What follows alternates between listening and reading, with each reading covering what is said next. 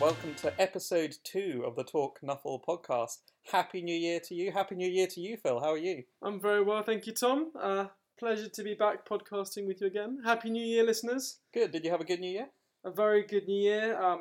Nuffle brought me some Caradron Overlords for Christmas. There's Caradron Overlords a Nuffle thing, really? Do we have those? I don't think so, but they're essentially squats, and I get the impression that Nuffle probably quite likes squats. Why'd you get that? I don't just know. amusing. Just put Phil on the spot there. Okay, I'm going to put you on the spot again. I have a question. I've been thinking about this. Okay. Bertha Big Fist. Sure. Where do you think she gets the Big Fist in her name?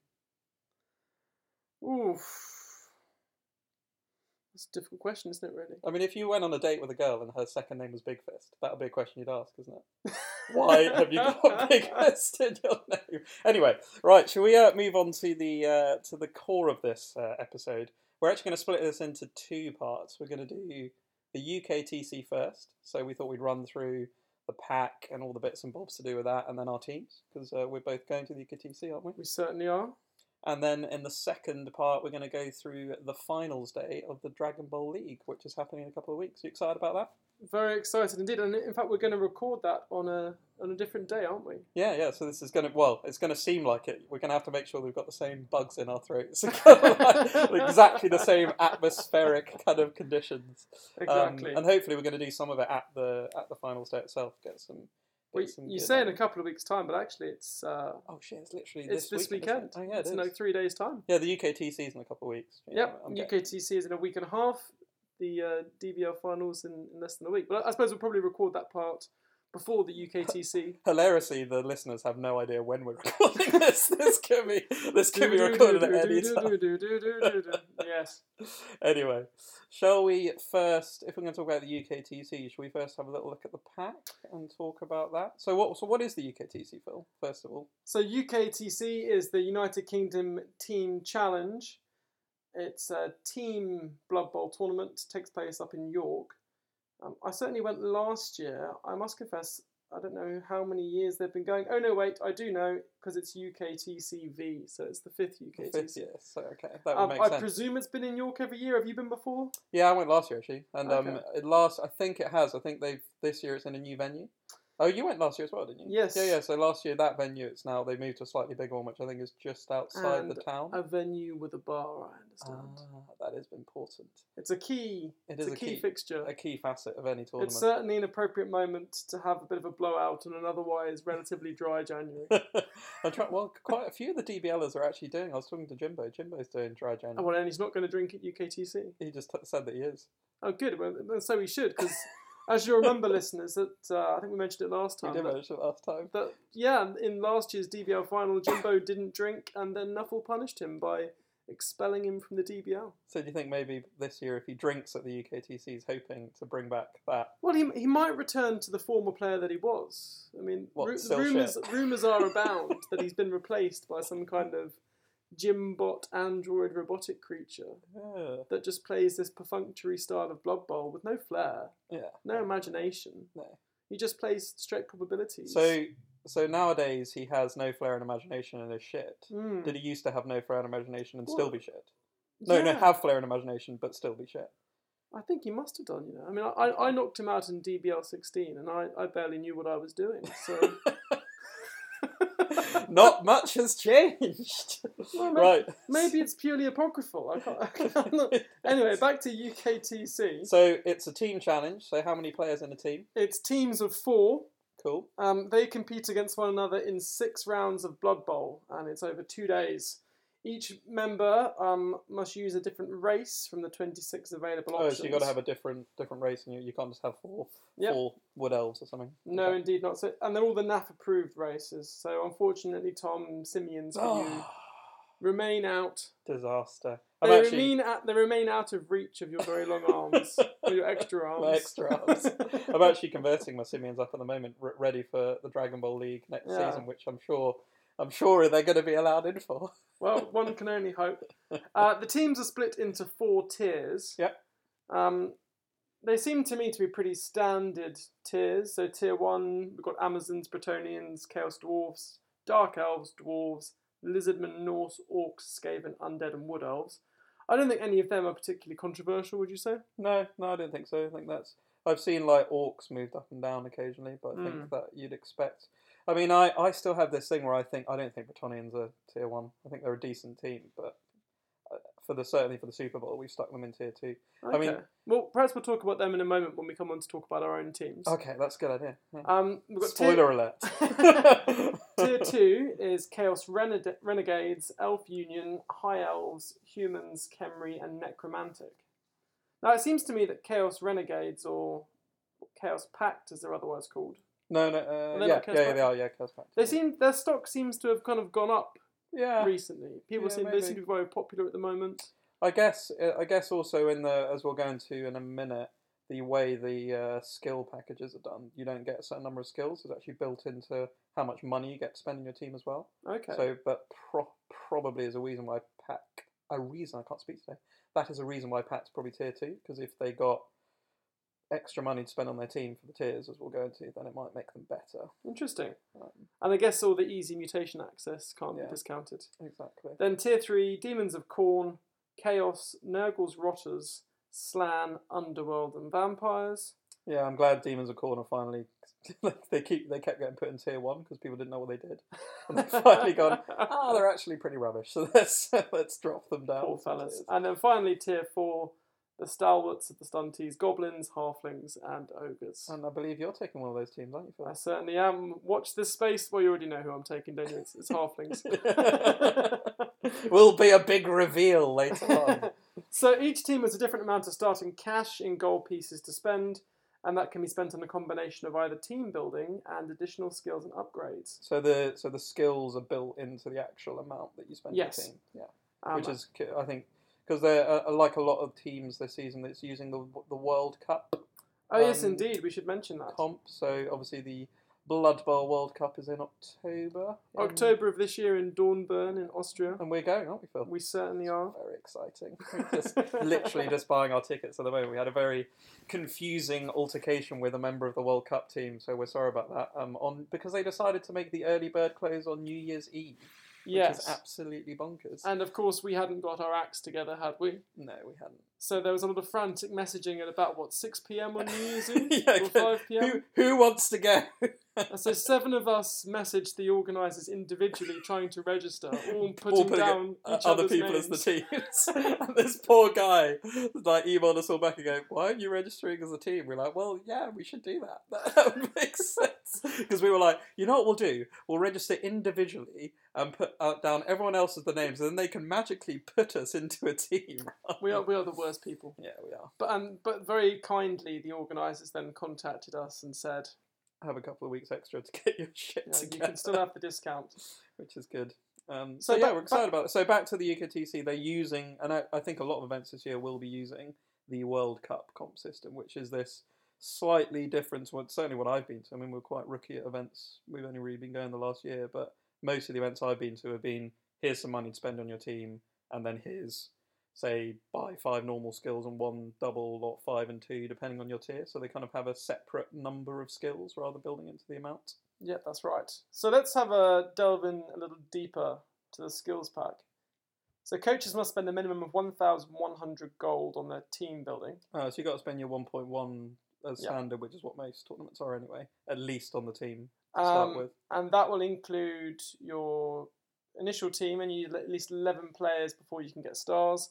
But then your star players are also included in that 1,100, and of course re-rolls, apothecary, etc. All those bits. And then any additional starting funds, and each of the 4 tiers has a different amount of starting funds, can then be spent on additional skills. What are those amounts, Phil?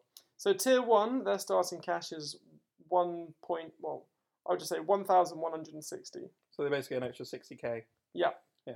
Then tier 2, 1,200. So an extra 100k.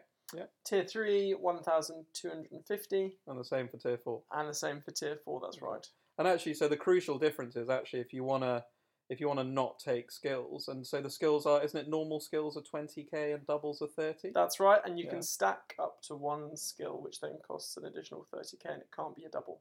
Oh, I see. So for the starting tier 1 team that gets that extra 60k, they could have one normal for 20k, and then they could stack another one for 30k, but then they'd lose 10k.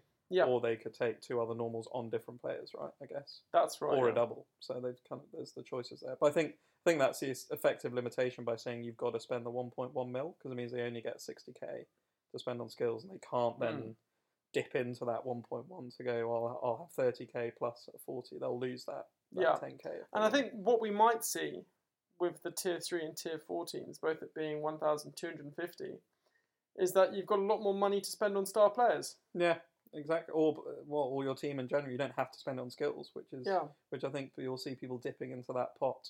Are you thinking of that for your flings? I mean, certainly. My fling we'll still talk about soon will feature 2 stars. So, and I don't think that would be possible unless we had all the extra gold there. Yeah, it's the same with me. I'm taking an expensive star, which I think is allowed with that gold. Right. So, and then we get extra skills as the event goes on, don't we? So that's just right. For your starting team for the first 2 games. That's correct. And then before game 3, we enter phase 2. Ooh. In phase 2, I should put in like a cool musical thing there. I won't, but I should. We need to get some of those queued up. Yeah. Tier 1 get 40k, Tier 2 50k, Tier 3 50k, and then Tier 4 70k. So the astute amongst you will have noticed that Tier 1 get an odd number again, thereby limiting... No, they get 40k. They can get 2 normal skills. Sorry, get an even number again, which means that they can't spend 30k on, say, a double. Yeah. And they can, but they'll have the 10k left over, and they can't get 2 skills with that. That makes sense. Exactly. So all the other tiers can get 30k for a double or a stack. And then 20k on another skill. Basically. And then finally at phase 3, which is before game 5, so that's for your last 2 matches. Phase 3. It's 40k in each tier. Okay, so that's an extra couple of normal skills, basically. And that can't be spent on players, that's only skills, right? That's correct, yeah. Cool. So the options restrictions for team building, it's standard in that you need 11 starting players before any star players. And then you've got rerolls, coaches, cheerleaders, etc., apothecaries, fan factor, kegs, bribes, and the master chef can be rostered as well, which of course is crucial for halflings and goblins. Absolutely. And 0 to 2 approved star players. But there's no wizards, no mercenaries, no special play cards. None of that's allowed. So in terms of the skill costs, as Thomas said, it's 20k for a normal skill, 30k for a double skill. Tiers 1 to 3 are limited to 1 double skill during the tournament, but Tier 4 may have more than 1 double skill. Are you going to dip into that? Certainly. I've got my eyes on a few handy double skills dipping the doubles. Splendid. Your roster can only have 1 player that has 2 additional skills. Both skills must be normal, and the second skill is a cost of 30k. Oh, is that Tiers 1 to all the tiers? All the tiers can have a player with 2 skills. And they can be added at different times. Tier 4 may buy a single stat upgrade, which can't be combined with any other skills. So plus movement and armor value would cost 40k, agility 50, and strength 60. Have you considered that? Or considered it. I mean, AG4 halflings are very handy. They are good. But then that's an 80k halfling. That is an expensive halfling. And he's the one I suppose you'd want really for your 1-turners. Yeah. And it's a bit of a waste, I think, really. Yeah, I mean, that's like as much as most teams' blitzers, who are probably still better. I mean, it's whether you can shield him or not. I mean, he is very good for the 1 turn. He does. If we'd looked up the stats, it might be better. But I bet you it probably does dramatically increase the chance of a 1-turner. But then you could still be out of range. Yeah, so, which is the key problem, and you still might be out of range to pick up as well. Yeah, that's true. And you can't stack other stuff on him if he's got a characteristic. No. That's the only thing you can give him. Any gold unspent at any stage is lost. So as you were saying before, if you get your 40k in tier 2 and you get a double for 30, that 10k is burnt. You don't get that back. Okay. I think that's how they balance the tier 1 teams, because they're kind of giving you that option to go, oh, you can have a double skill, or you can stack a skill, but you're going to make a concession because you're going to lose that 10k and you can't take an additional skill. Or you can have a better spread of skills, I guess. That's the skill pack. Next is probably best to talk about how the matchups are done. Oh yeah, let's do that. So as we discussed, it's a team tournament in teams of 4. Mm-hmm. The first matchup is drawn randomly, and then after that it's the familiar Swiss system. So you'll get drawn against a team who's done as well as you over. That's right. Yeah. And the top player in each one of those teams plays each other. The second place play each other. The third place, the fourth place. Oh, that's a nice, simple way of doing it. So there's no kind of... It's not like, because I've been to like ETC style events in the fantasy 40k world where you actually have a match-up process where you've got to try and match your best teams into each other. It's just a kind of, you play the best, all the way down. I guess that's quicker, isn't it, as well? True. And somewhat intriguingly, if there's an odd number of teams, there will need to be one threesome each round. Very exciting. But hopefully we're in that. How does that work? Oh, I see. So then there'll be 12 teams. So each of the 12 players, so it's 4, 4, and 4, will be paired against an appropriate opponent from a different team according to a set formula.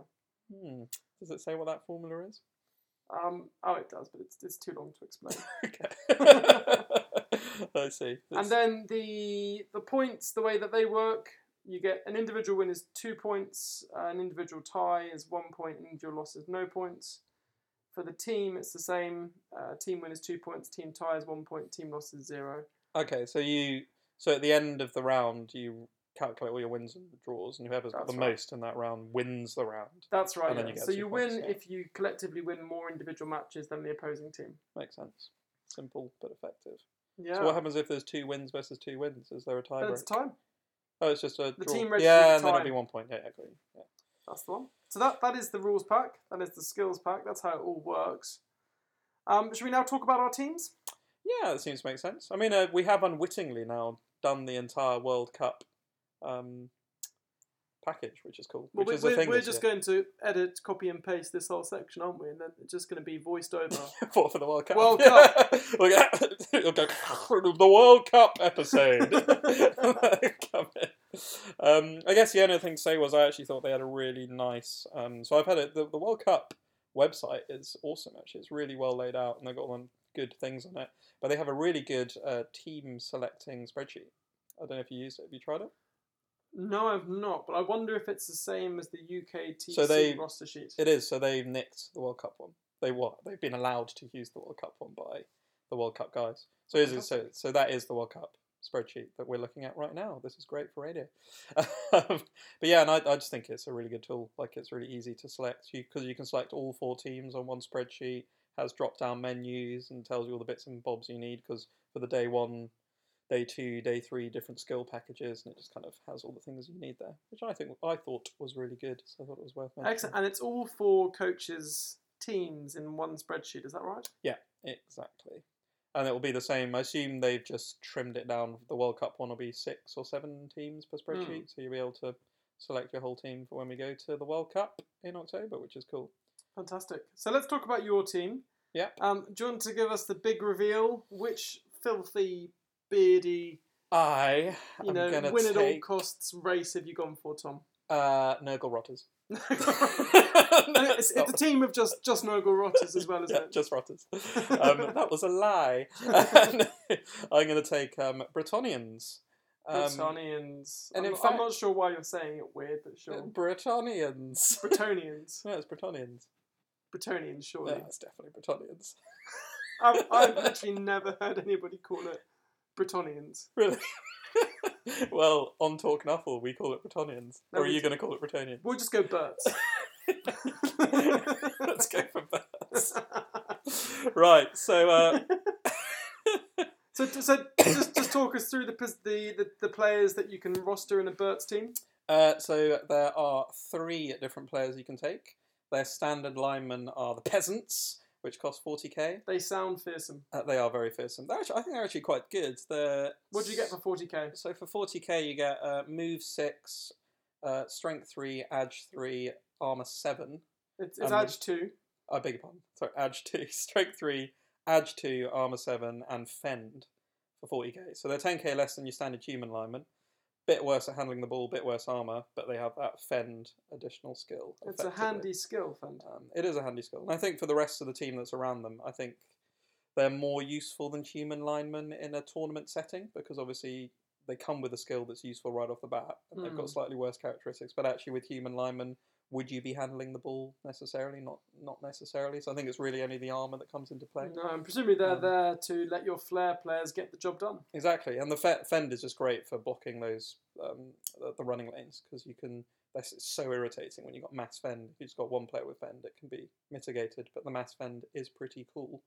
The next player is, well, they call them the Yeo men, or the blockers, effectively. The sort of blocker style players for the. Sorry, did you just say Yeo men? Yeah. Yeah, I'm now going to deliberately pronounce everything wrong. You know full well it's yeoman. No, it's Yeo men. Do you not call them Yeo men?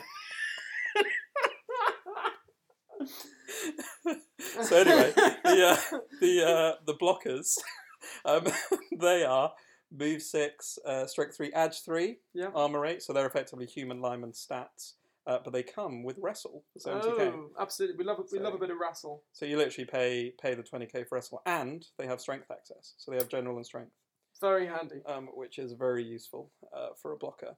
The last player that we have are the Blitzers. The Knights, or Kniggets, who are the stars of the team, and you can have up to 4. So you can have 4 blockers, you can have up to 4 Knights, and they're effectively human blitzers on crack. They're 110k, so 20k more, and they're 7, 3, 3, 8, so and exactly the same stats. Yeah. They got block, just like the blitzers, but they also have catch and dauntless, which are both very useful skills. I was reading about the guys who developed this team, and they were saying they wanted to make them cool flair players. So what's like show-offy skills? Dauntless, I'm going to go and punch that big guy and look really cool, and catch is quite fitting for Knights too. Yeah, exactly. I think that was the idea for the sort of fluff behind the team. So I think... and what about their skills access? Oh, they've got gap, which is great. So they have general, edge, and passing. And I think in the first iteration they had gas, they had strength instead of passing, but I think that was a bit too strong, so they reduced it to gap. But it's still useful, because it means that in my team, as we'll go into in a minute, where I've gone for stars, you can use that P passing to take a leader, which I have done. So it's very useful. Very good. Rerolls are expensive, they're 70k, but that's pretty standard for particularly the new, because it's a fan-made roster, the newer fan-made ones tend to have more expensive rerolls, so people don't whinge. And then they basically have, I think they've just got the human star access. I don't think there's anything different, really. Yeah, I can see Dolpher, Longstride, Willow, Rosebark, Carla, Zug, Griff. Are Willow and Dolpher, are they maybe Wood Elf ones? Yes, that's right. Get those? So they've got Wood Elf and a mixture of Wood Elf and human. Which is fitting with the fluff, isn't it? Because of where they are, yeah. And they get Griff. Yeah, they do get Griff, because I've selected him. Zug, Griff and Morse. Yes. And Carla. Yeah, exactly. So yeah, I think it's quite an effective team. Like I said, they're like humans, but their blitzers are a lot better. They don't have the ogre, and I think their blockers are better than the sort of stack, because the humans basically have a good selection of different players with good selection of skills. And I think the Knights have got a more synergistic, simpler skill package, but I think they go really well together. The fend to block the running lanes, the wrestle starting on your blockers, but also the strength access because every human team needs that guard. And then the blitzers don't have strength, which obviously the human blitzers do, and are the flair players. So it's certainly a different playing team. But I've actually gone for Berts. Is that what we're calling them? Berts, yes. I've gone for Berts, not really because I wanted to play the race, but because I wanted to play a particular star, and I think he'll fit well into the Berts playstyle. Can you guess which one it is? It's got to be Willow Rosebark, hasn't it? Yep, that is it, exactly. That's end of the podcast. Let's go into said nobody ever. I'm going to take a Griff Oberwald. Fantastic. The star himself. I actually took him in a human team to the Warboars event the other day, and he performed very well.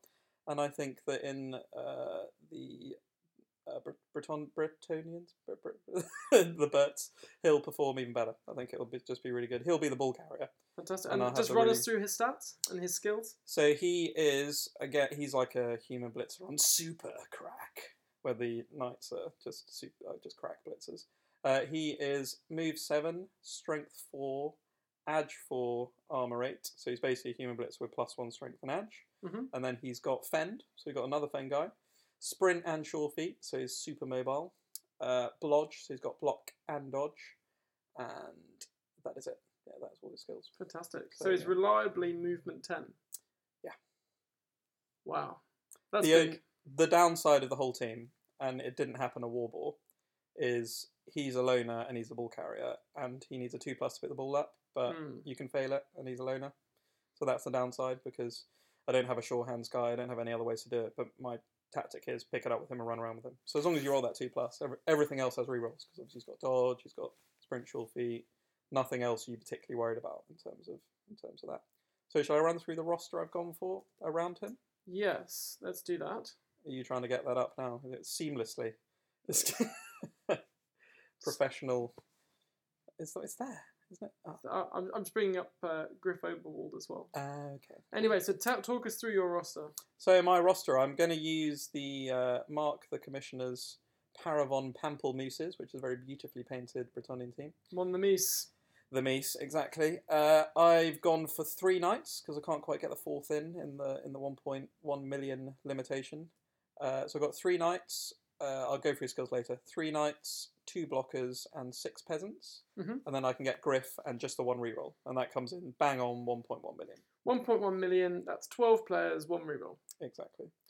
So to mitigate that 1 reroll problem, my starting 3 skills for that 60k, I sort of thought about, because you can get doubles, you could take Mighty Blow on a knight for a double or something like that. But I decided to just go for the standard 3 skills, have a nice spread. I've gone for the ubiquitous guard on the 2 blockers that I've got. So I've got those 2 guard pieces right in at the beginning. Excellent. And then 1 leader on a knight. So I'm starting with 2 rerolls. And okay. I don't think I need any other skills. I think I've got enough in there to play the first 2 games, since Griff's going to be doing all the heavy lifting. And then on the second round of skills, when I get 2 extras, because we've got that 40k, I'm going to stick in tackle on another knight, so he can be kind of more of my safety. I've got the 2 wrestle blockers for the first 2 games, but I think it'd be better to have them up using their guard more effectively, and I can have tackle at the back. And then stick in a kick on one of the peasants. So that should give me the option to hopefully kick shallow will be the plan, and then flood them with Griff and all the fast knights and try and get the ball. Fantastic. And then on the 3rd iteration, I'm going to add a wrestle peasant, just so I've got I mean, I could give him block, but I think wrestle's better for taking down those extra block dudes. And just get a blodge knight, so put dodge on one of the knights. I don't think there's anything more creative that needs to happen. And that's the whole team. Exciting. Think you might struggle for pace on the team really a little bit? I don't think so, no. I mean, the whole team, most of the team's movement 6, aren't they? I've got 4 movement 7 pieces. I mean, the cage is actually usually going to be Griff running around with knights, isn't it? So the knights and Griff are going to run around. The blockers are going to be running guard where they need it, and the peasants will just be getting in everyone's way. Yeah, but I found the peasants are the type of players that you can just mark a tree with a peasant, or mark an ogre, or minotaur, and I have got 1 extra as well. So that's the thing I'm slightly worried about. I was speaking to Yogi about it. Is I haven't really got any removal, and I've only got 1 on the bench. So I may find against some more Mighty Blow heavy teams, if they've removed 2 or 3 peasants, or even get off one of my Armour 8 guys. They're only Armour 8. I mean, I was lucky-ish at Warbore that Griff never actually got removed, and people do try and target him. But you need tackle really to do him damage because he's got blodge. So the likelihood of Mighty Blow and tackle is pretty low. And you better believe that if he does go down, there's going to be a swift kick in the face, kick in the plums. Yeah, even worse. Yeah, it's true.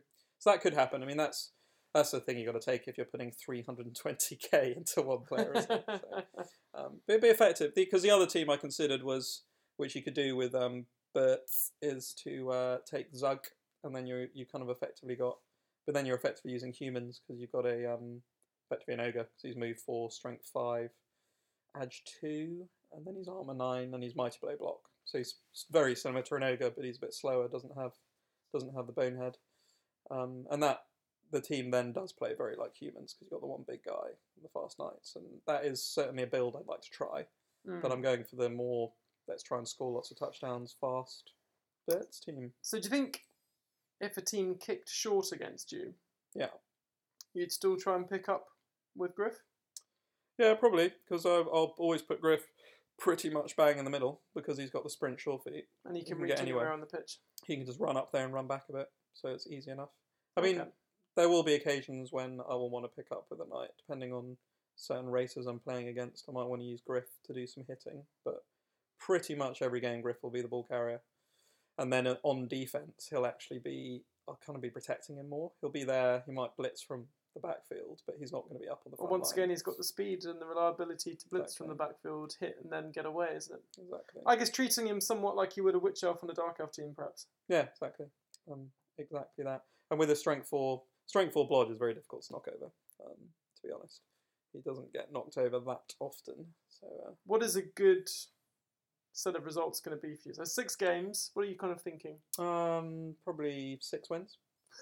I think excellent. Anything less than that, that's just thinking like James, really. Yeah. If you don't aim for that.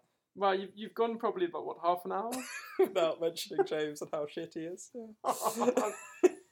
Hey, you were the one who drew it out of me. You asked me. Oh, did you? No. No, that was entirely of your own volition. Right, Phil. Shall we run through what team are you going to take? Yes, indeed. You heard about them in the last episode. It's the half-arsed calf boys. And they are a vampires team? It's a halfling vampire team. Halfling vampire team. That would be terrible, wouldn't it? Oh, imagine that. The halflings have to bite the trees. You'd have your normal thrall flings, and then you'd have your vampire flings, which are strength 4. Yeah. Or strength 3. Strength 3, edge 4. Armour 7. Yeah! Bloodlust. Wow. Awesome. Exactly. They'd never get gas to access, though. No, that's very true. Yeah. So the half-arsed calf boys. So what are they based on? That sounds like it's based on a real team. On the Dallas Cowboys. Absolutely. And the paint scheme is the same colour as the Dallas Cowboys. And it looks very nice. I've seen a couple of Thank testers. you very much. Not going to be painted for the UKTC though. No, sadly real life is getting in the way at the moment, preventing me from having as much fun with my paintbrushes as I'd like. But I'm going to borrow a friend's halfling team. Excellent. And take them up instead. So my roster, as you mentioned before, is a 2-star player roster. Okay. Tier 4, so we get starting gold of 1250. We have Deeproot Strongbranch, who's our first star player. And he is the tree that costs 300k. He's move 2, strength 7, edge 1, armor 10, and then has loner block, mighty blow, stand firm, strong arm, thick skull, and throw teammate. He's a bit of a beast. He is indeed. He is not going anywhere, is he? No. Nowhere fast. That's for sure. With the move 2. Then we've got his two buddies, 2 more trees. Have you named them? I've got names somewhere. I don't know. Wasn't it Jack Bauer and I'm sure there was another Bowyer, as in a bow. And then David Bowyer. Yeah. Got it. I'm sure there was a second one. Yeah. Anyway. So 2 trees. Those 3 are very much the roadblocks. They'll almost always be on the line of scrimmage. Try and keep them 2 squares apart from each other. Keep the wide front. Make it very uninviting for people to try and go through the middle of them. Force them out wide. Then we have Puggy as our second star player. Puggy Bacon Breath. And initially I wasn't going to take Puggy, but upon further discussions and consideration, particularly with Yogi, who many of you know, I think is the current #1 UK NAF rank player from his performances this year. For halflings? No, just in general. Oh, okay. I don't know if he's ever played halflings. No. But I think he'd be terrible if he took halflings. Probably. Yeah. This is Achilles' heel, it would seem. Yeah. Puggy is 140k. He's 5'3", 6. Quite pricey for a fling. Yeah. So, but the strength strength 3 bonus. So, yeah. And then he's got loner, block dodge, nerves of steel, right stuff, and stunting. Nerves of steel. So he can still be lobbed. Yeah. He can obviously catch the ball or throw the ball if you were that way inclined with nerves of steel, so no minuses for tackle zones. Awesome. And am I right in thinking that also helps with his landing? Nerves of steel, no. No, it doesn't. No, it's just throwing and catching and stuff. And of course, picking up the ball, as we all know. No. That's just what I thought for a long time. Probably cheated, actually. I probably madly cheated for a long time. So Puggy is there as well, and he's of course a great ball carrying option, being a blodger. He's also great at sacking other ball carriers. Yeah, it's good mobility, dodge into the cage on a 3, smash him with block. And then we have the rest of the flings to take the roster up to a gentleman's 14. Ooh, wow, some subs. So 10 flings in total. I can guarantee that by the second drive you'll have no flings.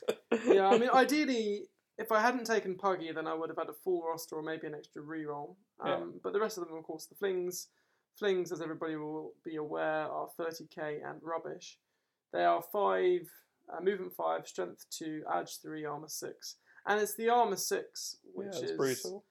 Which is the big difference, I think, and the movement with them and goblins. Yeah. Goblins are far more survivable with armor 7. Yeah. On an average, on no skill dice, armor value, you're only getting through the armor 41% of the time. Whereas flings, it's 100% of the time. Pretty much, yeah. Those are accurate stats. Accurate stats. So then, of course, we've got the skills that we can apply to them. Oh, and of course they have stunty, so they're dying very quickly. They are dying very, very quickly indeed. Carol? So the skills, I could take as many doubles as I like, and that's exactly what I've done. Ah, very nice. So the first skill, and anybody who's played me or knows me from the DBL, I'm a big fan of kick. So I've got a kick fling. Ooh, very good. The reason being, it's one of the few skills that allows you to dictate play in your opponent's turn. And as we know, the halflings are very good at dictating play. No? Well, exactly.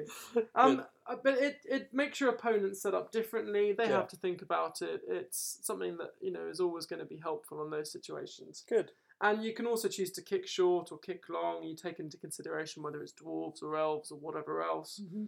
How quickly you need to score, and also to stop them doing a one-turn touchdown with goblins or back flings corner themselves. Yeah. Particularly as I'm likely to probably face a few stunty teams as the bottom coach in my team. Could do. You don't think you're going to be the top? Well, we'll try to be the top. We should probably run through our teams as well, shouldn't we? Because hilariously, we're in the wrong teams. We're in completely the wrong teams. Anyway, carry on. Then we have our second double, which is a wrestle fling. Yeah. Wrestle fling is brilliant. Obviously, dodging into cages on a 3++, and then potentially wrestling a ball carrier down. And he then is augmented by his pal, who's got another double skill and has got guard. Ah, so you can one dice wrestle the ball on a strength 3. Yep. Yeah. And you don't see many guard flings. No, you don't.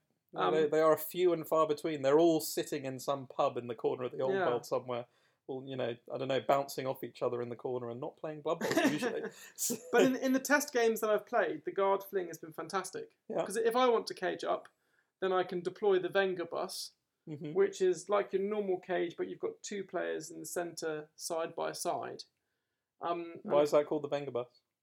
I don't know. It wasn't coined by one of the ECBBL fellas. Was it? As the Venga bus? I think so. I think because they. Yes, we were playing some of the guys from ECBL at UKTC last year, and I think one of my teammates deployed the Venga bus and said, "Oh, I'm gonna use the Venga bus." Ah. And then one of their players said, "Well, actually, I'm the one that invented the Venga bus." Invented that. That was mine. Perhaps they were at a tournament in Holland. Okay, that would make sense. That would make sense. Or maybe they're just very big fans of the Venga boys. Maybe they are. So who knows? I mean. Yeah. We only give you facts here on talkNUFFLE, so concluding with who the hell knows is a perfectly reasonable. The guard fling next to the ball carrying fling in a cage is making you far less appealing to blitz and to get into the cage. Definitely harder with trees on the other corners. Exactly, and if NUFFLE willing, if you've got all 3 trees in and around the ball carrier as well, it's not a very appealing place to stand. Then the final skill that I've got off the bat is a sprint fling. Ah, so you can get that speedy one-turn touchdown. Yeah, so he will stay benched until such time as he is required to be flung. Okay. The star flinger. The star flinger. Or flingette. Because as we know, flings with their movement 5 to one-turn touchdown with them is tricky. It is tricky, yeah. Because you need to rely on bounces in the right direction, or scatters in the right direction. If you just scatter sideways, do you still out of range? You have to scatter once in the right direction. I think it's once in the right direction, and then use sprint. Okay.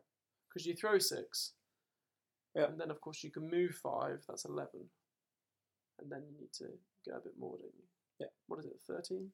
Can you not throw further if you got a strong arm? No, you just get +1. So you get a 2+ for the 6. So the trees are more reliable throwers. But they still throw the same distance. Yeah, because of course the only thing you're seeking to avoid when you throw a teammate is a fumble. Yeah, absolutely. So even if you've got a tackle zone on you, still 2+. Yeah, which is great. So yeah, so isn't the Blood Bowl pitch? Do you need movement 13 to score? So if you're throwing 6, that leaves 7 left, and then move 5. So you can get there. If you just scatter sideways without sprint, you can just. Yep. But if you scatter backwards once or twice, you're screwed. Yeah. So sprint there is great. Then we move on to the skills that I'll take after game 2 before game 3. And for this one, we've taken Sure Feet on the sprint fling. So he's going to be super speedy. So for my last 4 games, I will have a sprint, Sure Feet fling, reliably movement 8, ready to be flung. Awesome. And also ready to be used in whatever play dictates that I need a quicker fling. Then we have another sprint fling and a Sure Feet fling. Okay. Once again, it's all about increasing mobility, helping the flings to get to where they need to. Because I've always found it's a bit tricky trying to get them to the right places. Sprint, I'm always a bit reluctant to take because it's just another dice roll that you can potentially fail when you might have no rerolls. That's true. Sure Feet is obviously great because it then allows you to be reliably movement 7 in the case of the flings. And of course, when the flings get to these places, they become very useful players. Their downside is that they can't get there. Yeah. The fact that you can get them there is great. Absolutely. And then after game 4, before game 5, the 2 final skills I'm taking are 2 more Sure Feet fling. Ah, so you're really going for the mobility fling roster? Yeah, I think so. I mean, because flings are great when they nip through cages or they nip through defences. It'll also help them to recover the ball when I'm receiving, get more players around the ball, make it safe, and just make the team that much more mobile. I've considered things... Sidestep, things like that? Considered sidestep, and I know you're a fan for having a sidestep fling in the channels. Yeah. Try and get in the way a bit. But I don't know, I've never found it to be overly useful. I've always found that when I've been hit, I've died. That's true. I mean, if you're taking... I mean, with your build, if you take sidestep, you're assuming you're going to get hit. Whereas with the sprint Sure Feet, you're hoping you're going to play well enough that your players aren't going to get hit and killed all the time. I think you've got to maximise one thing and then try and make that a better, if you try and do a little bit of everything. Yeah. I've seen a lot of halfling teams in tournaments and they've just got a real random mixture of skills. Oh, he's got a dirty player and he's got a sneaky git and he's got this and that. And they allow that thing to maybe do one extra thing, but they don't really improve the team that much, I don't think. So you've gone for a clear strategy of let's get some speed and mobility and see if we can move around as quickly as we can. Yeah, and then real threat on opposition ball carriers. Yeah. With the guard and the wrestle and puggy. Yeah, all that. That's really good. And of course, the 3 big trees to beat people up. Absolutely. And then it's obviously a chef as well. Yeah, obviously. And to keep everybody happy and well fed. Exactly. And then 1 reroll. Okay. So we'll be relying on the chef to get you some rerolls. But then, of course, if I played a team like yours where you're a 1 reroll team, you're only going to get 1 reroll. Only going to get 1 reroll. And leader's protected from that. Exactly. Leader is great for stopping chefs. Yeah, true. Not that really many teams need that much help. I have to say, I didn't build my team thinking I need to stop the chef. You thought to myself, if I don't take a leader on a night, some flings are going to come along and nick all my rerolls. And I'm going to lose. And then Griff, who I'm not going to use them on anyway, won't be able to use them. No, I'm going to lie awake tonight thinking about that. You've screwed the pooch on that one, haven't you? I have. Well, so that's good. That's a good team. And what's the rest of your teammates taking? Are they taking stunty teams like you? We were meant to be the DBL Dreamboats. So the sort of top dogs or the bottom? Top dogs of the DBL, yeah. Okay. We've got last year's champion Rory in there. He's a very good high elf player. He is taking high elves. Okay. We've got another one of the governors, a guy called Tom, who's played quite a few tournaments. Yeah, he came second at Warble. Yeah, and I think he's come second at Hard 6 before, and he normally tends to do very well. Yeah, he does do well. And he's going to take his dwarves. Oh, he is taking dwarves. I think he is taking dwarves. Okay. He's otherwise an ogre player with the old Ogretonians. But on this occasion, the dwarves. And then we've got Yogi. Okay. And I think Yogi might be taking Chaos. Okay. I mean, Chaos, as we went through, Chaos are tier 3, aren't they? Yeah. So Chaos are going to get that 1250 to start with, which is a good mix of skills. And they can stack. Can they stack as much as they want? Is that what we decided? They get 1. Everybody gets to stack 1 player. Okay. But they get as many doubles as they want. No, maybe. Let's have a quick look again. Was it only tier 4? I was trying to remember. It might only be tier 4. I suspect it's tier 4 and tier 3. But, yeah, so we've got a bit of a motley crew. Dark Elves was supposed to be the team I was taking. Yeah. To make us competitive and to see how well we could do. What happened with the Dark Elves? You get a bit bored, or? Well, yeah, as we discussed before, my actual Dark Elf team disappeared into the ether, didn't it? In the back of an Uber. How did that? Was it an Uber? I don't think I've heard this story. Can you tell it in detail? Because you've definitely heard it before. I don't think I You're have. you're an outrage. Tier 3 are limited to 1 double skill during the tournament. Tier 4 can have more than 1 double skill. Okay. But yeah, so they can have a nice spread of skills. They certainly can, yeah. But no, I played another Dark Elf team, obviously in the DBL this year. Tried to paint a new Dark Elf team and just didn't have the heart. Really? And actually, I'm quite enjoying painting the halflings at the moment. They are looking really good. It's a really nice team. That what's it? The Chicken Devourers. The Chicken Devourers, yes, which I understand were possibly designed by the guys that do the Two Drunk Flings podcast. Is that? Okay. That's what yogis seem to think. Okay. And apparently they're doing a fling for the World Cup. Yeah, and all the fling players get a free fling. How cool's that? It's fantastic. Freebie. It's worth going there just for that. There's already having been a halfling player for just a matter of weeks, already far more solidarity and camaraderie among the halfling players than there ever were against the dirty Dark Elves. Well, that's surprising, isn't it? Honestly. Good things are happening to you. Maybe you won't lose this one on an Uber. No, because absolutely. It's a fling team. Notwithstanding how small they are. True that. Yeah, but I think I'd be looking for a pretty even performance at the tournament. So if I can win as many as I lose, for example. Yeah, if you get 3-3 or even win 2, lose 4. Yeah. I think if you win 2 games, that's good. Winning 2 games. Because I took them obviously to hard 6 at the last one, and they did of those. And they did quite well, didn't they? We got a better record than of wins than losses. Lost 1, drew 1, won 2. That's good. Very good.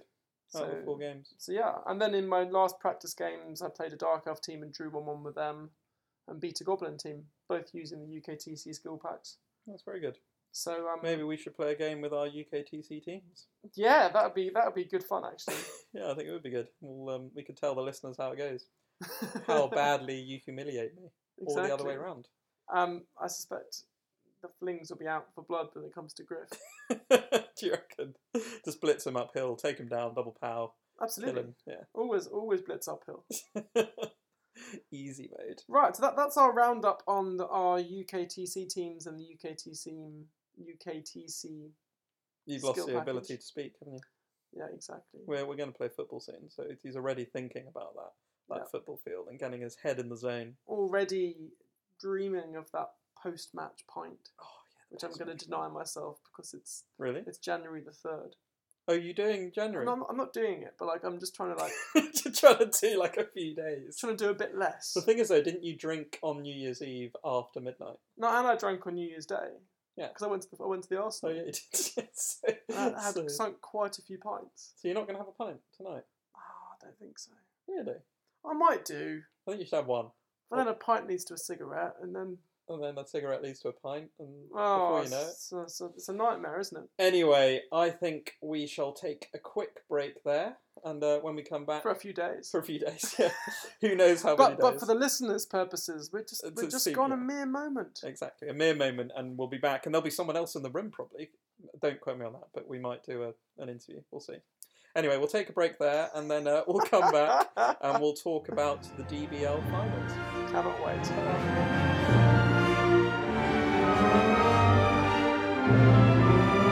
Hello listeners, welcome back to the talkNUFFLE podcast. This is, as you can tell, a seamless transition. We're in the same studios as last time. Incredibly seamless. You can hear that the atmospherics are identical to what they were. Seems to me like it's not that seamless. Oh, there's more people here. There's new people on the podcast. Who are we joined with, Tom? So I've got Phil with me again, and I've been joined by James. How are you, James? Welcome, James. Hello, I am, yes, surprisingly well. Surprisingly well, because you've just played a semi-final in the DBL, haven't you? Absolutely, yes. You don't give any spoilers yet, but was that a stressful experience playing in the DBL semi-final? It was an incredibly intense game. Okay. Alex is an excellent opponent, so it was an enjoyable game. Yeah. It wasn't one of those games where you don't have fun. It was absolutely amazing. I really enjoyed it, but it was very, very tense. And very quickly, before we go into your team, what's it like to play? I've asked all the people to play in a DBL finals day.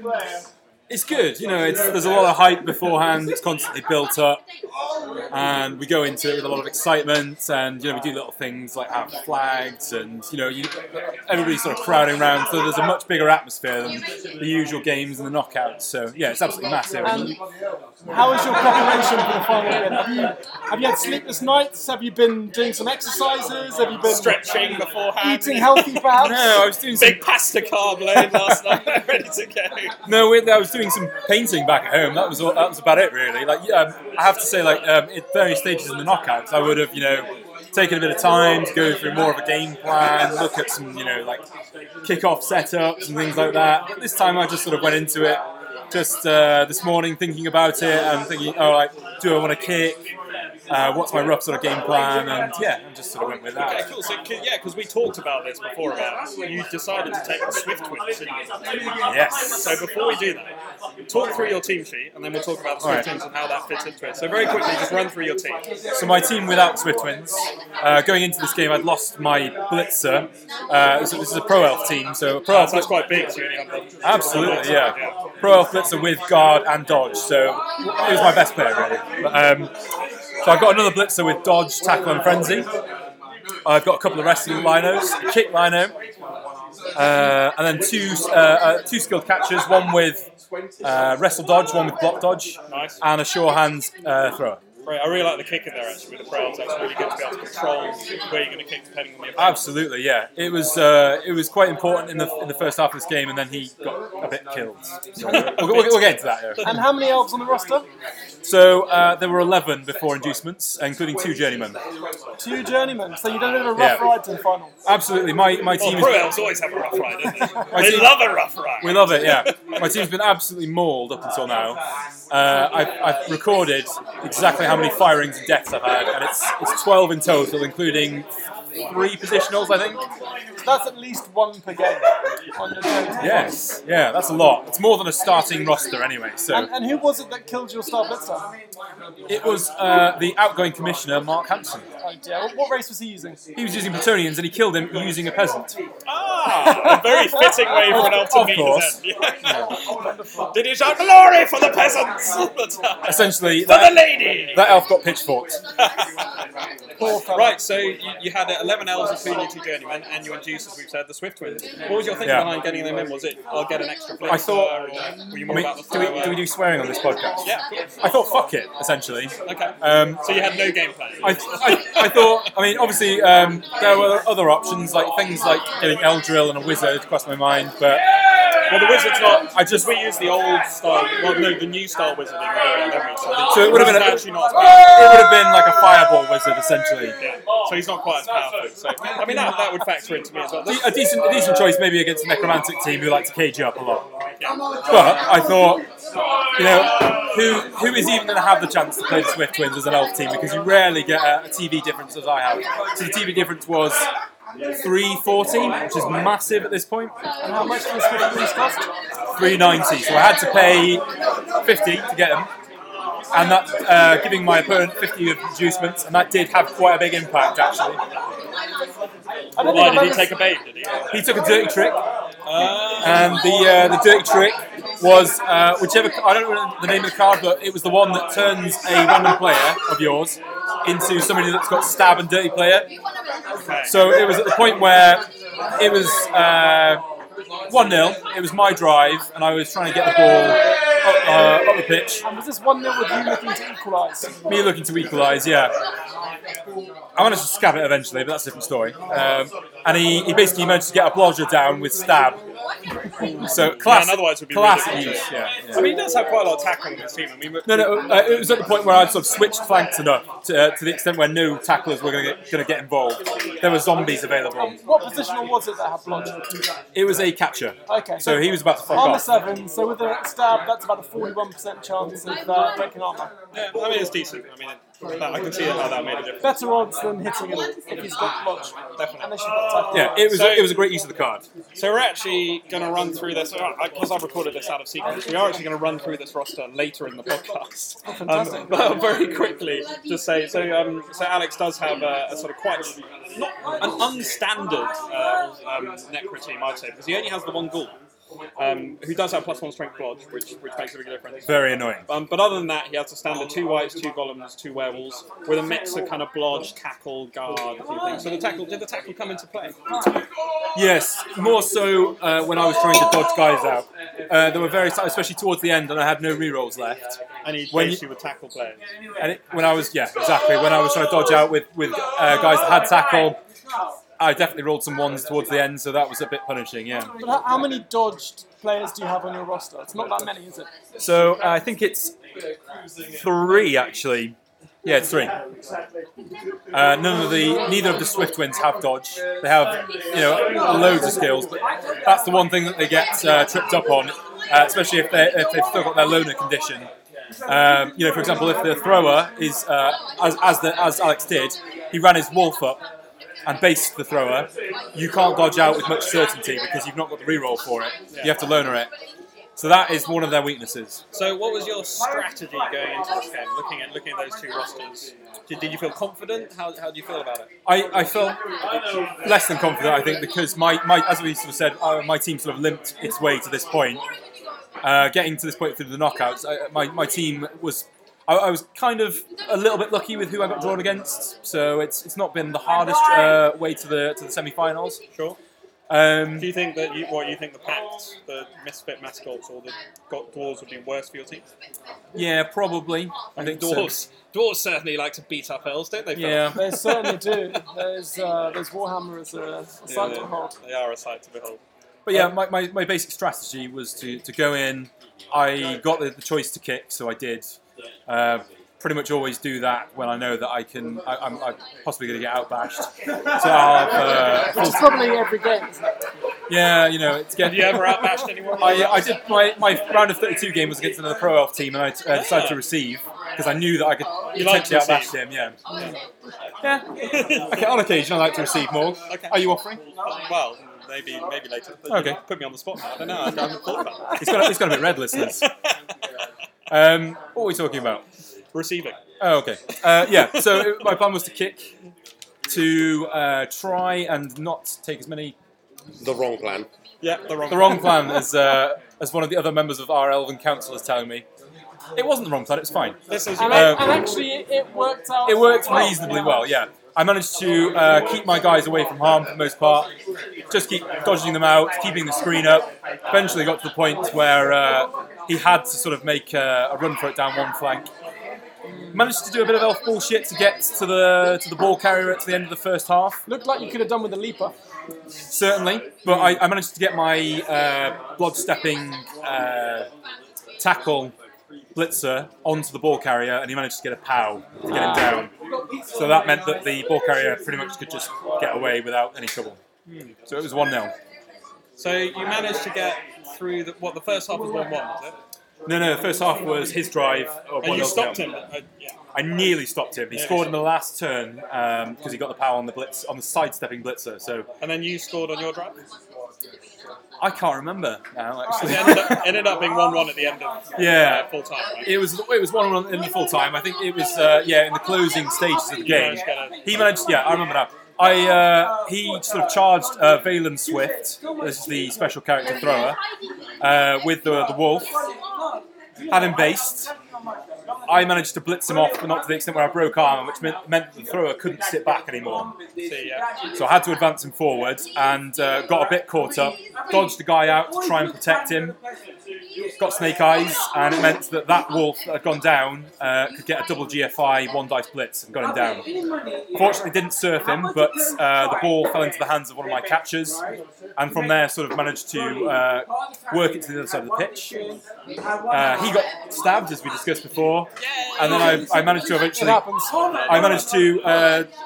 There were 3 tackles onto the ball. I managed to block a guy onto the ball, no good. Managed to blitz a guy onto the ball, better. Pick it up, chuck it to another catcher. He got kicked off and scored. So elf bullshit. Kind of. I mean, agility. If you mean agility 4, yes. Elf bullshit. I mean, listeners, as you've heard on the podcast previously, James doesn't know how to play Blood Bowl, so he does need agility 4 in order. Yeah, it's a real crutch for me. And this is the famous James that we're talking about. Of course. Yes, that's lovely for you to invite me on, considering the amount of times you slated me in the first podcast. It's nice to have a chance to defend oneself. Well, James, would you say that you can play Blood Bowl? I can play it. Definitely, yeah. Next question. Okay, can you play Blood Bowl well? Yeah, okay. But you just lost a game. I just lost the game, but it was a pretty big game in the semi-finals. So. I dare say the recent evidence would seem to suggest you can probably play Blood Bowl better than you, Tom. Well, maybe. What stage of the DBL knockout stage did you get to? But I didn't have an edge for touch I don't want ifs or buts, mate. Just say yes or just give me the answer. I don't think we need to go into that now. All right, let's move on. Question. Let's move on. Next question. So, James, it ended up being a draw at the end of extra time as well, didn't it? Yes. So. Was that a fair result, do you think, after full time? Robbed. I mean, people are saying that I was robbed. I managed to get a 2-1 score back, and I scored in the second quarter of the extra time. And just for our listeners as well, so the way we play extra time in the DBL is that we have 2 halves of 4 turns. Which I think is fair. Yeah, so 4 turns, and it's the same order that you kicked or received in. So did you score? Did you turn? So he did not score on his 4. Okay, so and then I played 2 turns, and again he was pressuring my ball carrier. Had to go for the score. Fluffed it with a 2-up rerollable, 2-up rerollable, 3 and a 2. But through a bit of jiggery pokery after that, he failed to pick up the ball. I managed to blitz somebody onto the ball, and a catcher managed to pick it up and run off with it. And then he managed to turn it back. He managed to get a 2-turner, yes. There was a little bit of luck involved in that because at this stage, basically for the most of extra time, neither of us had any rerolls. So it was like if he fails a 3-up, it was game over. But he managed to get his dice, and he managed to. I just sort of swamped his sort of cage. Now it looked from my perspective that you defended a bit too shallow. Do you think that's probably fair to say, James? Yeah, I think I realised at that stage that my setup and my defence hadn't been ideal. Because I think your deepest player was maybe only 4 or 5 squares away from the line of scrimmage. And then I think you got a bit caught out with half of your teammate. Yeah, I think so. I think that's fair to say. There you go. But that was. So that ended up 2-2. So yeah, it was 2-2 with a little bit of blocking, and that freed up the ghoul. He just had to GFI once maybe, and that was it. Okay. So in penalties, Phil, how do we do penalties with you as well? So if there is no winner after extra time, we move to penalties. The only skills that contribute to penalties are kick, pro, and leader. Now to score a penalty, you roll 2 block dice. And you need to not roll a single skull on either of the dice. If either of them shows a skull, then the penalty is missed. If you have, as I said before, leader, kick or pro, then you can re-roll the dice. And do team re-rolls come to this as well if you have them left over? Yes. No. And no. No, because we did it like that last year, but I am fairly certain that we haven't done it this way this year. I think we made an error in the rules back this year. I feel like that should be the case because it's unlikely you have any left. But if you've been able to, re-rolls in the fluff, they represent how well trained your team are. I know there's a bit of a crazy guy screaming in the background. We play. There is a crazy guy. The fluff is that the team re-rolls represent how well trained your team are. And part of how well trained your team are is how well they can take penalties, kicks, I guess. I feel like that. So arguably you should be able to take re-rolls into penalties. Not that I had any to spare. Indeed. So, going on, so essentially it came down to a dice off, didn't it? And Alex scored, I fluffed my first 2. That was that. That was that. And you lost, James, didn't you? Absolutely. And we have, since we've been talking about penalties, etc., I think we've almost seamlessly segued into the fact that James is taking over as one of the dual commissioners of the DBL for next season. Indeed, congratulations. That's right. So we're saying goodbye to the fabulous Mark Hampson, who I think we can all agree has done a fantastic job. 100%. I mean, was he commissioner last year? He was. So Mark has been commissioner now for the last 3 seasons. Wow. Maybe a bit of a fourth one. That is a good There's this mysterious fourth season, which DBL 15. we have alluded to. it's largely expunged from the record books. But yeah, so this is the commissioner's last season. James has taken over. Along with Tom Hewitt, yeah. So do you feel these are big shoes to fill, James? massive shoes. Like Mark has just been, he's just had such a good vision for the league and how it should work.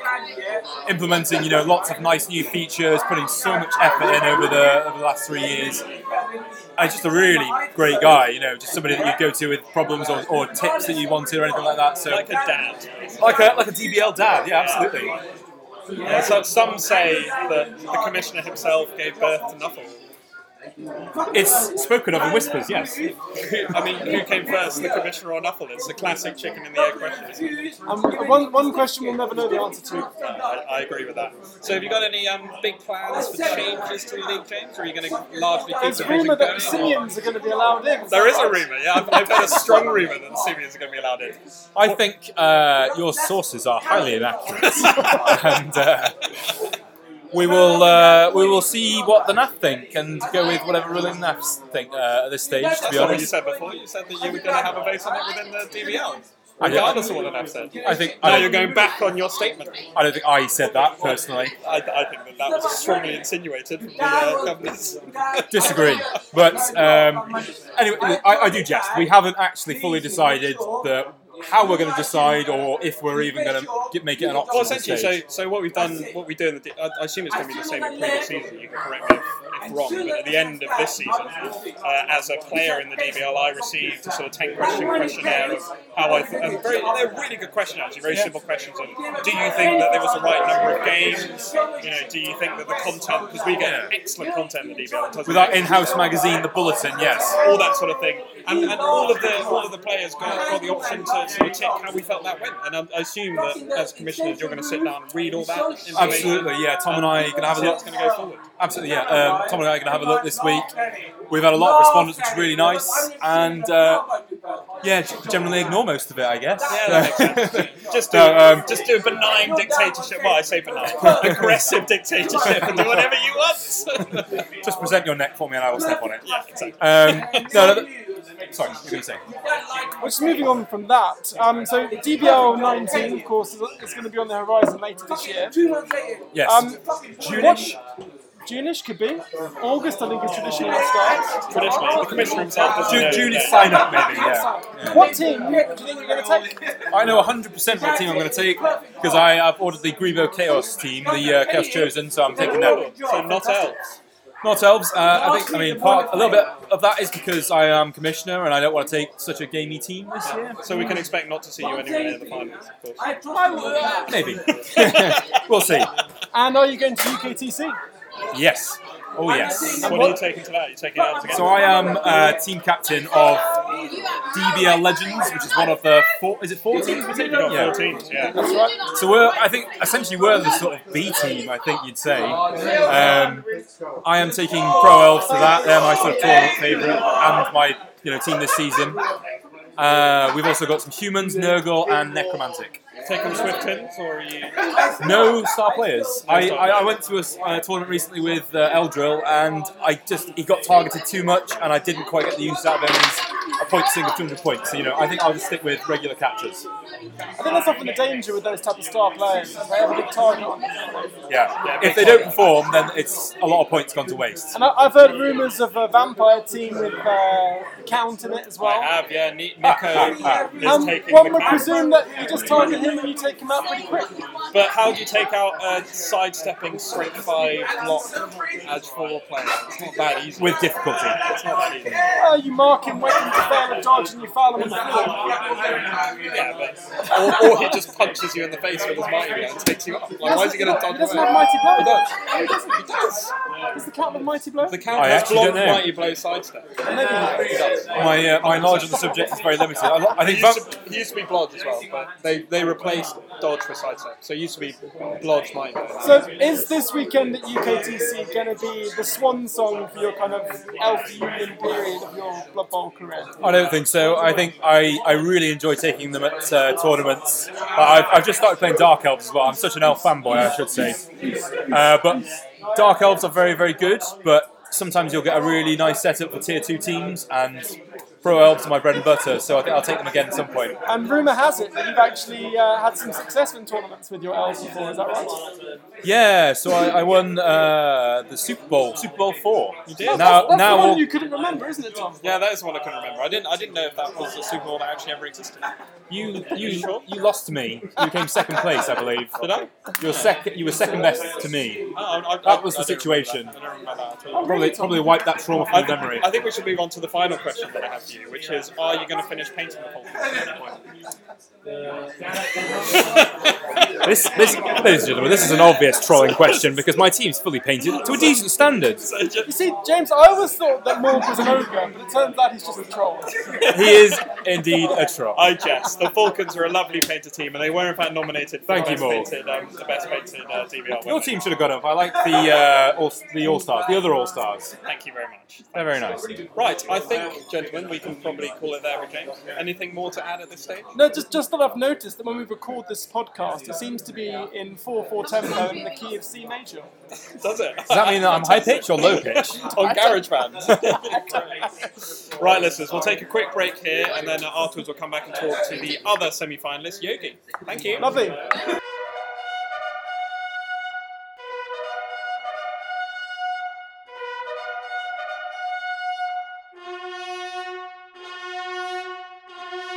Okay, Yogi. So as I said, we're at the Dragon Ball League semi-finals at the moment. We talkNUFFLE, and the second semi-final's still going on.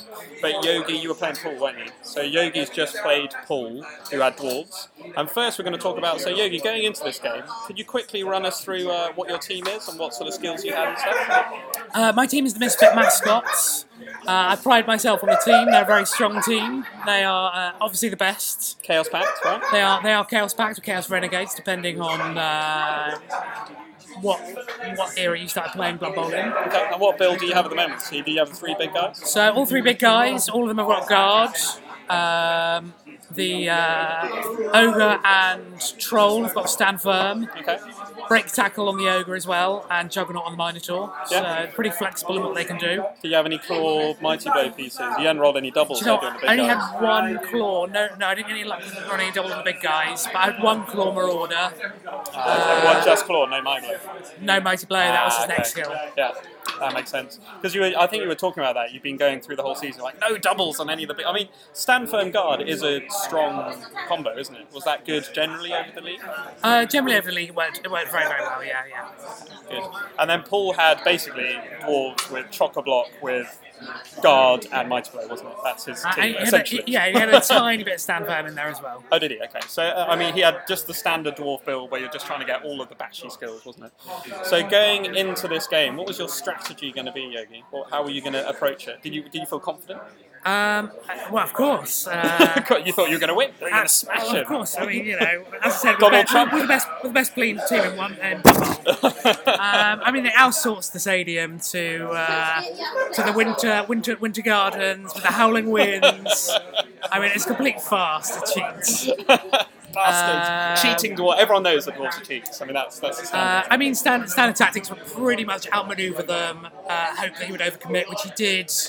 Okay, so in the first half, I was kind of watching him fire. He did get stuck in and overcommit, and you kind of had him where you wanted him at one point. Yeah. Because you drove first, didn't you? You had the first drive, and you got up the sidelines. I did, and the cowardly dwarves attacked hard. They would bring players down left, right, and centre. Yeah. I had quite a lot of bad luck to begin with. Every turn in the first half was a turnover. Oh, excellent. I rolled for me. I rolled 5 double skulls and numerous both downs and single skulls. And what was the worst bit was there was a double skull on the Dark Elf, wasn't there? Yeah, Who was carrying the ball so I got myself around the sideline. He managed to get a tackle zone on him. And my Dark Elf's got horns, so when I went to blitz his Slayer off, yeah, strength 4 blitz, yeah. It would have been strength 4 blitz. I double skulled that as well, which I would have basically outrun him if I had a push, or even if I'd rolled both down, and had the opportunity to dodge out. The Troll Slayer also had a tackle zone on him from the Ogre, Okay. so it was quite a nice position at that point in time. anything but a double skulls basically would have put me in a good place, fairly reasonable place. So that's a shame. So he ended up turning over in the first half, and then he with some more bad luck from your side, managed to score, didn't he, on your drive essentially? And he needed half-time 1-0. so many go for it. He managed it like a champion. Well, as we know, pool is. I played pool in the round. I can't remember which round it was. One of the first rounds in the knockout stages, and he pulled off an excellent dwarf passing play with GFIs to score against me. So I fully well know. We all know about Paul's dark sort of elfishness with his dwarves. It's a bit of a nightmare. So half-time 1-0. Second half. Thought like you could try and turn it over. Still had players at that time? Second half. I still had full team. Okay. His opening block KO'd a player, his second block killed a player. Excellent. And then he stunned a player as well. And at this stage you were like, going to plan, definitely going to turn him over. It's still okay. I mean, he managed to manoeuvre in. He left me with a few opportunities to get the ball carrier and kind of misplaced his ball carrier, so I was literally able to stand up and blitz him at a few points. I mean, so you had some opportunities. Had opportunities, but regrettably, Paul obviously spoke to the officials before the game and bribed them because he's a damn dirty dwarf. Absolutely. I mean, conservatives. I mean, what can we say? Sticking with this Donald Trump persona all the way through. Excellent. Absolutely. Great. So you ended up getting 2-0, didn't you? And didn't you have a chance to get a one-turner? I did, and it was just more absolute kafifi. I managed to pick up with my Skaven. Animosity worked, handed off to the Goblin. Excellent. The Ogre didn't bonehead, moved forward a square and past the Goblin, who landed. But in the landing phase, he scattered back twice, so I had to go for it 2 times to get the touchdown in. Don't tell me the dreaded tripwire caught you out. The dreaded tripwire. Once again, these absolute fiends, these dwarves, they clearly have the Blood Bowl administration under their thumb, paying them off. Pocket. Yeah. So since you don't like dwarves, Yogi, is that fair to say? Well, after this, I don't mind dwarves as such, just as long as they stay in their own country. That's fair enough. And I can see behind a big wall. Yeah. Behind a big wall, preferably. Great. So ended up 2-0. Or did you get another touchdown? It did end up 2-0 in the end. Ended up 2-0 in the end. So Paul's through to the final, which is great for Paul, but commiserations to Yogi. And the second semi-final between James with the Falcons and Alex. What's Alex's team called? Funk All Stars. Funk All Stars with the Necros. That's still going on, so we'll be able to bring you some details of that later on. But just to round up, Yogi, I mean, you and I have both come from the ECBBL this season, first season of the DBL. What's your sort of thoughts about the DBL compared to ECBBL and other Blood Bowl leagues? Have you enjoyed it? Like, good points, bad points? They're a really friendly bunch. That is definitely one of the things I have to first off say. I wouldn't say they take Blood Bowl. I would say it's social and Blood Bowl. It's not all about Blood Bowl. So there's a great community spirit of trying to drink, have fun, make everyone feel welcome. Often during games days, we all sit together. We don't just play Blood Bowl. We end up bringing out other board games too, which kind of really helps it feel like a community and a friendship, more than just like you're strolling in, playing the game, and going home. So it's a really phenomenal group of coaches. Right, so yeah, I'd probably agree with you. It's really social, isn't it? I felt welcome from day one, like coming in. I'm not saying the ECBBL was any different. The ECBBL is more competitive, would you say? Would you say ECBBL is more competitive or not? Yeah, I would definitely say so. And I don't think that's a bad thing. I definitely went from... my first opening team was Dwarves, funnily enough. And I would always choose Hail Mary Pass on a runner as my first skill. And I would play an elf game with dwarves. Oh, how did that go for you? I didn't win many games, but I still enjoyed Blood Bowl a lot. Good fun. And I got a tremendous amount of coaching and time with ECBL guys, helping me out to become a much stronger coach. That's what I'd say. I'd say you learn a lot, don't you? Yeah, absolutely. About how to play the game competitively. Absolutely. And the good points, bad points. Oh! I think there's been a touchdown somewhere. Right. Okay, Yogi, thanks for coming on. Have you enjoyed coming on talkNUFFLE? Oh, very much so. I hope to return sometime. Good. Although, if you've got any questions about York as well. I was going to say, actually, yeah, because obviously the earlier part of the talkNUFFLE episode was about the UKTC, which Phil and I talked about earlier on, but Yogi is also coming to the UKTC. What are you taking to the UKTC? I'm going to be taking Chaos with me this year. Oh, great. Chaos chosen. Indeed. Run us through your team very quickly. So, I've gone bare bones. I've got bare 11 players. I start with a block Minotaur. Yep. 4 warriors, 2 of which have block. Great. And the other 2 get block on game 5. Yeah, so they'll get it at the end. They'll get it at the end. Second lot of packages. Absolutely. Yeah, we talked about it earlier on about how the packages work. So great. And then for the Beastmen, I've got 6 Beastmen, one of which starts with Tackle, another with Wrestle, a Sure Hands player, and a Mighty Blow Beastman. Great. Then on game 3, I also get a Guard Beastman. And I double up the skill on the Mighty Blow player to give him Claw as well. So you got that Claw Mighty Blow guy, but no block. So he's got the unreliability of going down, but if he hits people, they're going to die. That's the hope. He's very much my hunter killer with the horns. I'll probably end up blitzing with him and then trying to reliably block through the Minotaur. Him having block. And then I've got 2 rerolls, cheerleader and assistant coach. And an Apo, just as essentially a 12th man. Awesome. Do you think Chaos were in the right tier for the UKTC? It's kind of hard to say. I don't particularly feel like they've been very competitive as a tier 2 team. Yeah. But certainly as a tier 3 team, I do believe they're quite strong because you can kind of tick off a lot of boxes. Starting off with, I think it's 7 skills, including a double, opposed to a tier 1 team that at most will get 3. Yeah. It's a strong start. Then it tapers a bit in the later games where it gets a bit more harder. So you think it's kind of more balanced with the stronger tier 1 teams earlier, and then you feel like they might catch up later on when the Dark Elves and the Wood Elves, etc., get more skills. I believe that'll be the case, but I think they'll be off to a very, very strong start, highly competitive, especially in the first 2 rounds, in terms of when you get the skills. And the third, I think that'll balance out a bit more. Okay. Well, I'm interested to see how it goes, and maybe we'll have a chat with you afterwards and see how are you in the DBL kind of, I can't remember what they're called, the All-Stars?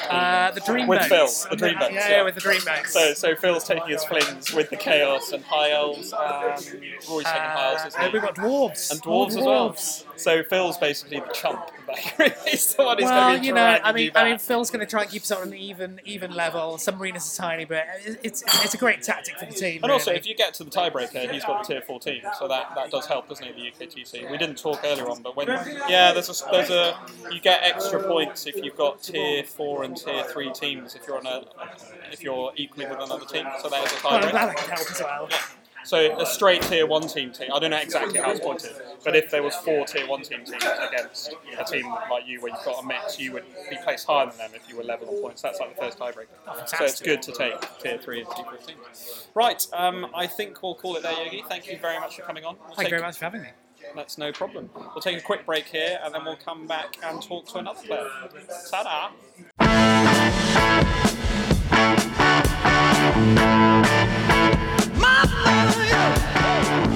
Ladies and gentlemen, welcome back to the talkNUFFLE podcast. Obviously, previously you heard Yogi talking about his experiences in the semi-final. I've now got Rory with me from the DBL, who was last year's finalist, weren't you, Rory? Yeah, hello listeners, how's everyone going? Thanks for coming on. Yeah, it's alright, man. Like I say, finalist last year, it's a great day, you know that? Like, before anything where stuff could happen. Yeah. Like, good stuff could happen. You always get like that nervous apprehension. I call it a tingly sense. Yeah, well, I call it like Derby Day tension, right? I'm a Sunderland fan. So when Sunderland play Newcastle, you wake up in the morning and you feel sick in the pit of your stomach. That's what finals day is. It's a little bit like that. You wake up, you're like, neither of you guys have a werewolf figure. Would you by any chance, do you? No. Wilhelm Chaney. No. Oh. As the listeners may have heard, the werewolf player who's playing in the final has just come over and interrupted the podcast to ask if there's a werewolf player. I do have. I've got like a Skaven player. Yeah, and Yogi's got his guys as well. So we have got some players. Anyway, sorry for that, listeners. I probably should cut this out, but I won't because I think it's good listening. It's good insight as well because you'll know that actually we were the first people to realise that Wilhelm Chaney is likely to make an appearance. Absolutely! Spoiler. Wonderful insight, right? Come over here and set the gym. We need a bit of judge rules. All right, we're gonna have to pause it all.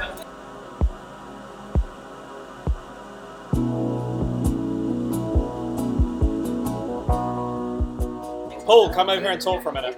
We're just talking on the podcast, and I've been talking to Rory, and he's had to be taken away for a judge's decision. Is it a governor's meeting? Exactly. So you're through to the final, Paul. How are you feeling about playing the All-Stars? Nervous. Yeah, very nervous. So you've got so Paul is playing the Warhammers, which is a dwarf team, chock-a-block with Mighty Blow Guard, all that good stuff, and the All-Stars are Necros. How are you going to? Would you prefer to have the Elves, the Falcons? Now it's over. I think I'll admit, I would have. They've got a whole load of Armour 7, and we've got 6 Mighty Blow players, 7 Guard players. I think we could have done the same as we did to Phil in the quarterfinal. Just kill. Might be harder to kill Necro, but we'll try our best. Okay. So you won't have the exclusive yet, because actually Alex just came over and asked us. Alex is probably planning to say Wilhelm Cheney, which you probably haven't heard. How do you feel about that? He did. I'm going to be honest and say I don't really know how good he is, so I feel fine with it. So Wilhelm Cheney, he's essentially a strength 4 werewolf with wrestle and catch. So he's quite good at sacking, and he's obviously very mobile, and the strength 4 makes him good. Does that change your opinion of this? I'll run over him with a death roll. Oh, yeah. He will be roadkill. I think strength 7 on death roll, that is higher than strength 4, isn't it? Yeah, it's quite a bit higher. I'm going to cut those guard players, it might be 3 dice. 3 dice roadkill. So what's your strategy? You're going to go for the grind, you're going to try and wear him down, get players off early? He stood over there, so he can't hear me. Dream World, I receive, grind through the first half, take as many of his players off as I can, and then defend against depleted sides would be ideal in the second half. Okay, so you're going to try and, ideally if you win the toss, you're going to go to... I'd receive. Yeah, okay. That makes sense. And then try and hold them out and see how long you can do it. Yeah, I've got a bribe as well, so I can keep the death roller hopefully going for a second drive, and you just got to see how it goes, really. Absolutely. Is this your first final? This is my second. The second final. Second final. What's it like to play a finals day? Nerve-wracking. Is it? It really is. Stressful. It really is. Like I was just speaking to Mike, one of the other competitors. I'm a grown-up and a professional. I've got children. But you're a teacher, aren't you? I'm a teacher. I'm a deputy head of a school. Just had a child. You've got 2 children. I've got 2 children. Yet still, this is the most nerve-wracking thing I do. I don't quite know how that... Ofsted, no chance. It's this. You're worried about that double skull. That is the thing that terrifies you. Absolutely. I genuinely get a bit shaky hands and nervous with this. But, it's fun. And I am honoured to be here for the second time to have a shot at the DBL. It's a proud trophy. I'm very glad to hear it, Paul. Thanks for coming on. Cheers. I'm actually going to let Paul go now, and we'll get Rory back on and continue talking. Cheers. Good luck, Paul, for the final. Go and get him. So, listeners, Rory has just come back. He's just been off to give some sort of reffing governor's decision. Yeah, there was something of contention that needed to be sorted out. Unfortunately, I cannot tell you, but it is very secretive. Well, it was kind of like. It's actually quite good, right? There's it's to do with our painting competition, and we just had to clarify a couple of the rules, and I think we've come to the right conclusion. So excellent news. Very glad to hear it. So where were we? We're talking about finals day. We were talking about finals day. And we actually, so I was just talking to Paul when you were off, and he's saying this is his second final. He is the first person to do the finals day twice. So we've had 12 people and of those 12, 11 different coaches. Really? Paul's the first person to come back to finals. And he was actually... the results of the painting competition. Oh, excellent. We can hear this live. Let's hear the painting competition live. Let's hear it. Go. Okay. Well, the results of the painting competition were incredibly close. It really brought down to the wire. You guys were close today. So there were 3 teams that were in it. Basically towards the end. In 3rd place, we've got Yogi's Misfit Mascots.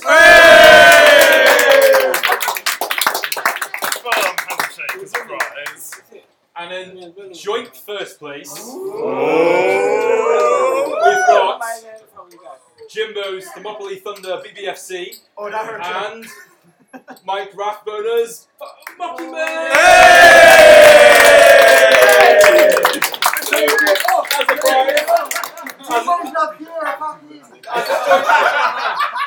as much as I'm trying to say fuck Jimbo, we're going to split the prize evenly, so you both get half of a £25 voucher, so we have to split it. And Mike, now you've got to carry James. A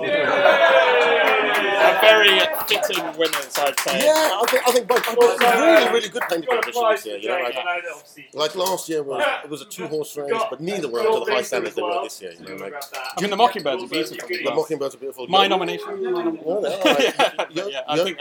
Yogi's mascots were stunning as well. You know, really nice. And Jimbo, who finished second last year by 1 point, this year he's crawled his way up by an extra point to tie for first. So Phil and I were talking about this the other day. We still maintain that it's because he didn't drink in last year's final. That all the luck has left him. He lost the slam, right? Yeah, no one did ever lose the slam, right?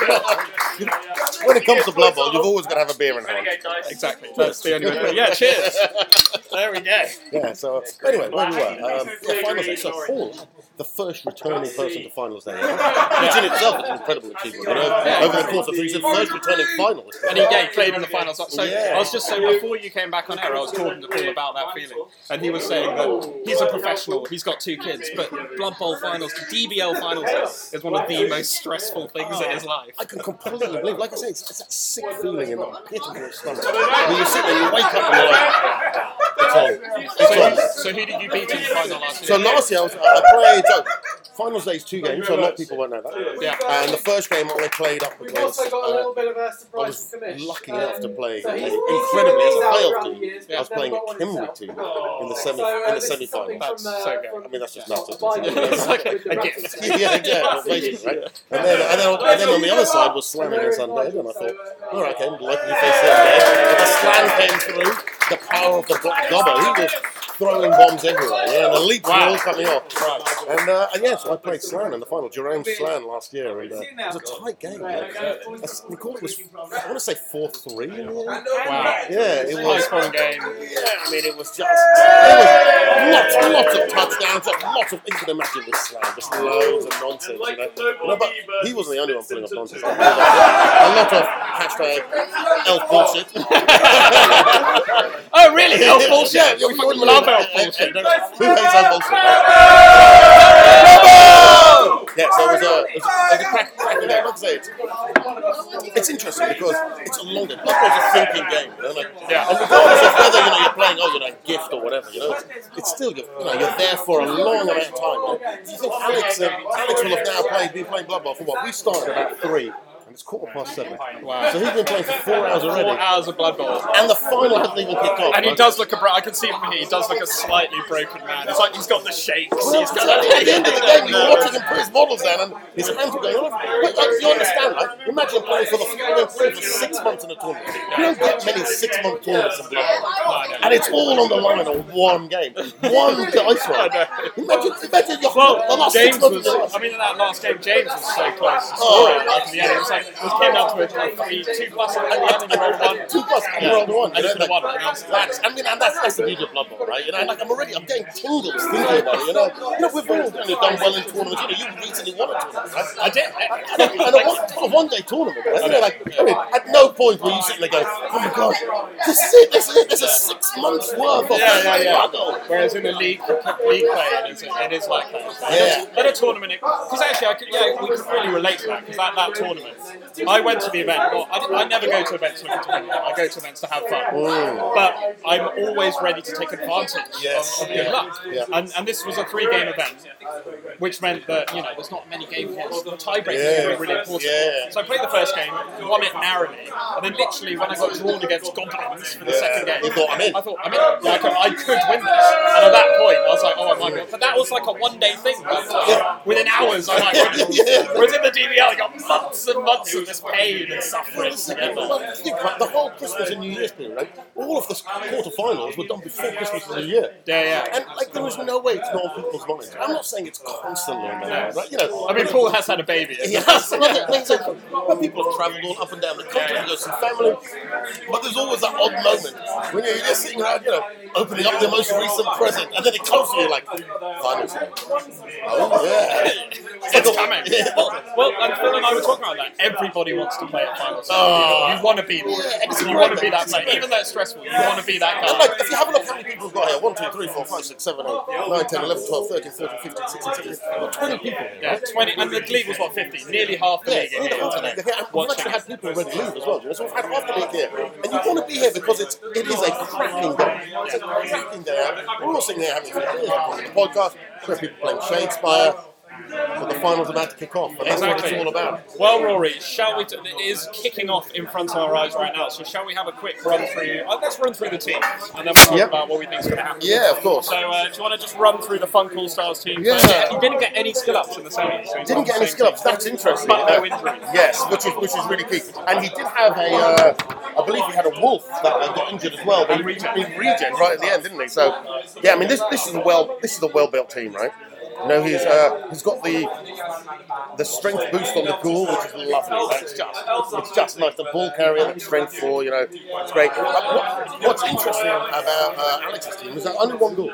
You know, but like lots of skills on the guys. You know, he's got, I think every single positional's got at least 2 skills, except for one golem who's only got guard. Everyone else has got. So you've got 1, 2, 3 blodgers. So he's spread it out. Yeah. So very quickly, so he's got the 2 werewolves. They're both blodging. One's got tackle. And one's got tackle, so he'll be the one who'll be using. Yeah, he's a blitzer, right? And then he's got 2 golems, both with guard and one with block. Yep.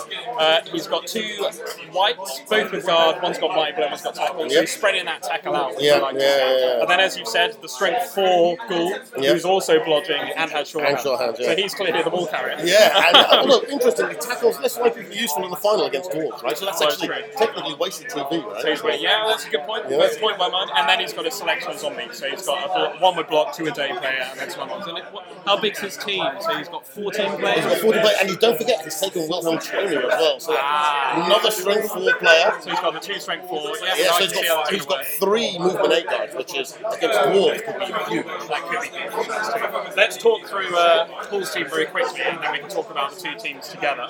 So Paul has got what I would say is the sort of quintessential grinding dwarf. Oh, 100%. It's like mighty blow, guard, mighty blow, guard. I mean, interestingly, he's got like some stand firm, good against all the frenzy. That is good. Yeah, you know, he's got a lot of dauntless as well. What I love is he's already got dauntless on 2 of his troll slaves, and he's given it to a blocker as well. So, all of a sudden, Cheney, Golem, Ghoul. He's got 3 dauntless players. It gives him a chance to lay a bit of the smackdown with the guard as well. Exactly right. You know. So he's literally got. So Paul has got 6 blockers. One's got guard. One's got mighty blow dauntless, as you said, which I like that actually. And then there's another one with guard and mighty blow. One with mighty blow and kick. So he's got very useful. No kick, which is interesting, isn't it? Because I thought he would have taken it. And I find kick is a really useful skill. Right? Any team can make use of kick. I mean, one of those zombies should have kick. 100%. Anyway, so back to Paul's team. He's got those 6 blockers. He's got 2 troll slayers. One's got mighty blow and stand firm, as we were saying, which is going to be good against Friday. And then he's got a guard blitzer, a mighty blow guard blitzer, and then a guard runner, block guard runner, and then block. Kick off for its return, and leader. So that's 2 built-in rerolls. Should have gone to penalties. Interesting. Well, that is true. Oh, so is he the only one with an extra reroll? I don't think the Necro have it at all. No. They've got 3 rerolls on Necro, 3 rerolls on Necro. And they haven't got anything for the pens. So if it does go to pens, then I would edge it. Yeah. I mean, looking at these 2, it's hard to pick apart because the dwarves are so well.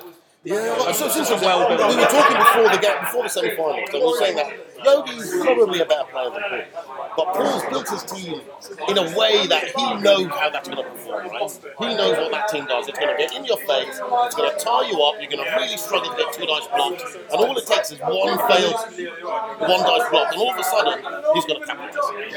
And I feel that there's more strength 4 on this team, but don't forget, the Cats have got 4 strength 4 more players. I think he had a stat boost on 1 and the 3 big guys. So he's well positioned to deal with the higher strength. So it's going to be an interesting game. The claw is going to be a factor. Right? He's got 3 claw pieces, you know, and all through the season, yeah, Alex has been rolling well. Oh, I tell you what, he basically just killed Phil's team. He killed straight up.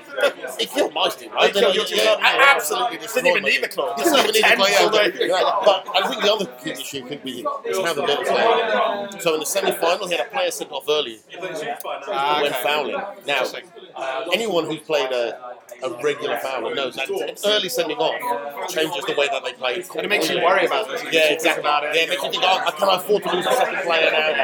You know, so I think it'll be interesting to see. Early on, I suspect Alex will probably be fouling every turn until he has a player sent off, and then he'll start thinking, is it worth it? Thick Skull means more dwarves are going to stay on the pitch. I suspect it's going to be a bit of a clusterfuck at some point. You know, there's going to be the classic dwarf clusterfuck, right? But yeah, and who's that going to benefit? Because if the ball pops out the wrong side, then the Necro and the speed just run away, and that's it. And the dwarves can't catch up. But if they can keep it in the tackle zones and stuck into that melee, that's what the dwarves want. They want to bog it down, stop you scoring, and then on their drive, it's just that constant fucking two squares every turn, right? Think about it. You've got 8 turns. As long as you go 2 squares every single turn, you're going to score, right? You know. I mean, and interestingly, both coaches here are going to go for a 2-1. No one here is thinking, oh, I'm just going to I'm going to score early and then turn them over. There's no else, So this will be interesting. So I'm going to put you in a spot now, Rory, before we go. Yes. Who's going to win? I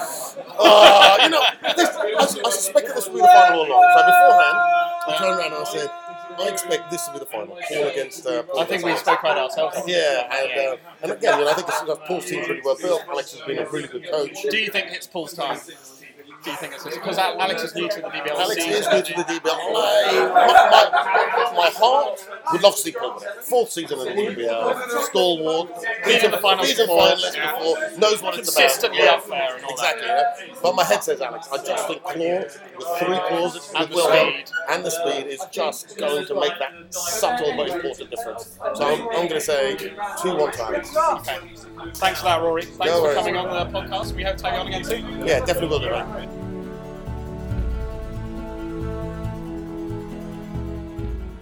Ladies and gentlemen, good evening, and welcome to a little fireside chat with me, Tom, or Morg, as the DBL call me.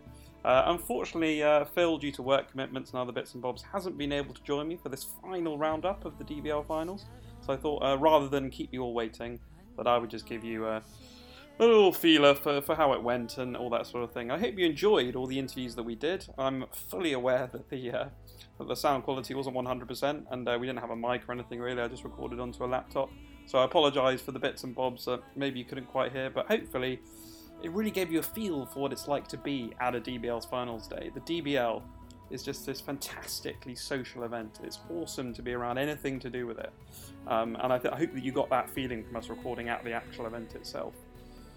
So roundup of the final.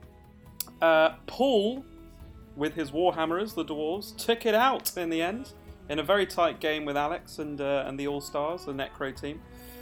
Very hearty congratulations to Paul. It's his 4th season in the DBL. He's a DBL stalwart, been there since right at the beginning. And it's his 2nd final. As you heard earlier, myself and Rory were talking about how he's the only returning finalist at Finals Day, which shows what a diverse league this is, that different people get there every single season. As I said, worthy winner. Commiserations to Alex, but he played a really good season, he had a really good team there as well, and he did have some bad luck, so I'm sure we'll see him back in a future year.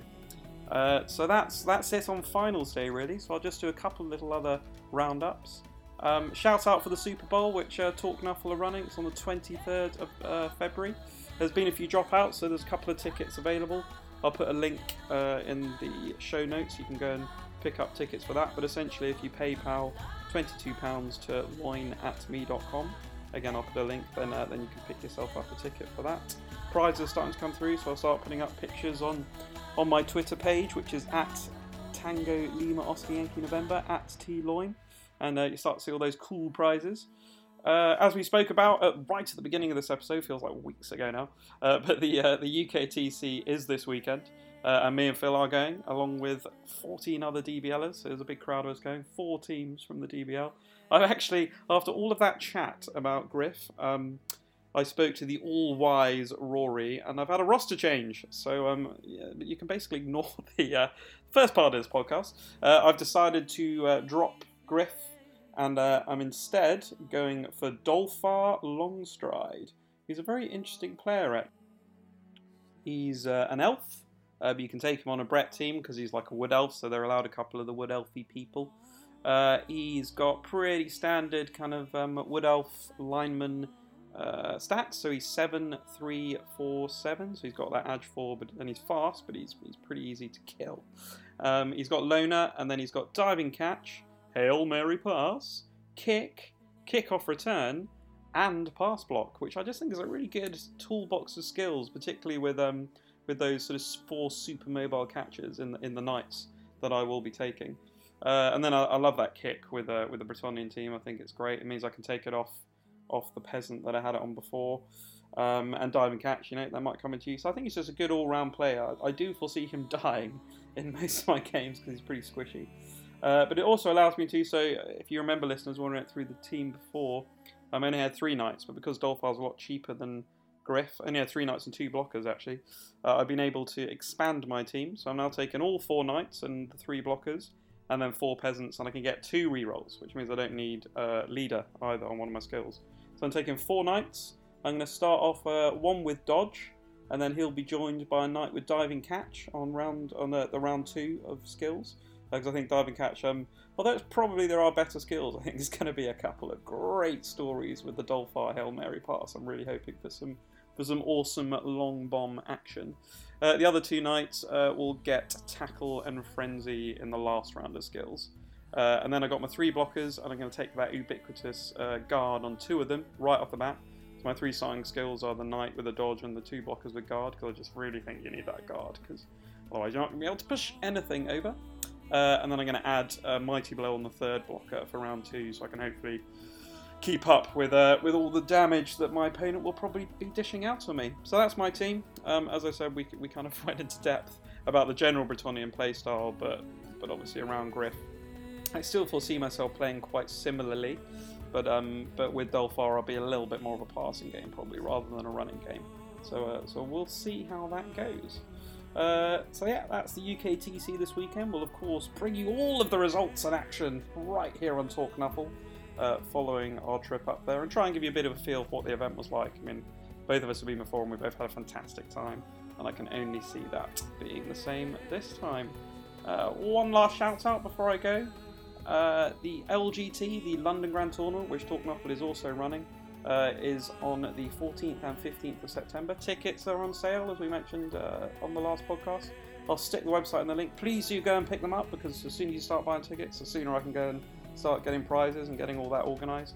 And I don't want, it's a massive multi-game event, and I want to make sure that Blood Bowl, the earlier we buy tickets, the more likely the organiser is to give us loads of extra space, and we can have as big an event as we can get. That is all I can say here by myself. I hope you've enjoyed this quiet little fireside chat. I'm sitting here with my cheese and port before going to bed, and I think I'll sign off and go and do that now. Hopefully Phil will be back with me next time. Speak to you soon. Bye.